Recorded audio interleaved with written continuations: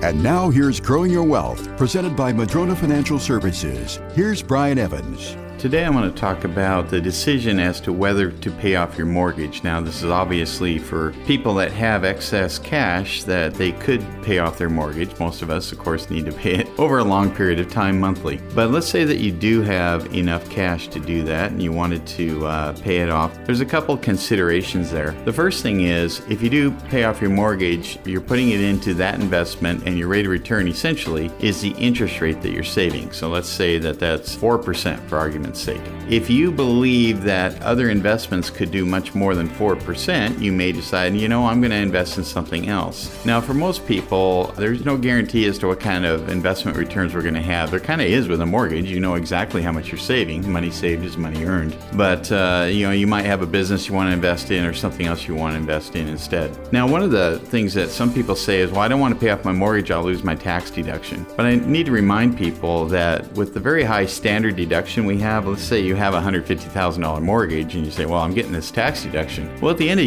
the year when you look at your tax return, you may find out you're really not getting any benefit from that tax deduction because your mortgage interest and property taxes and charitable donations are about equal to your standard deduction. So there really isn't any marginal improvement there. So that's something to consider also when thinking about paying off your mortgage. But, it's not a decision you should take lightly. Spend some time with that. Take a look at it. If you do have the excess funds to pay it off, there is a lot of peace of mind also to paying off your mortgage.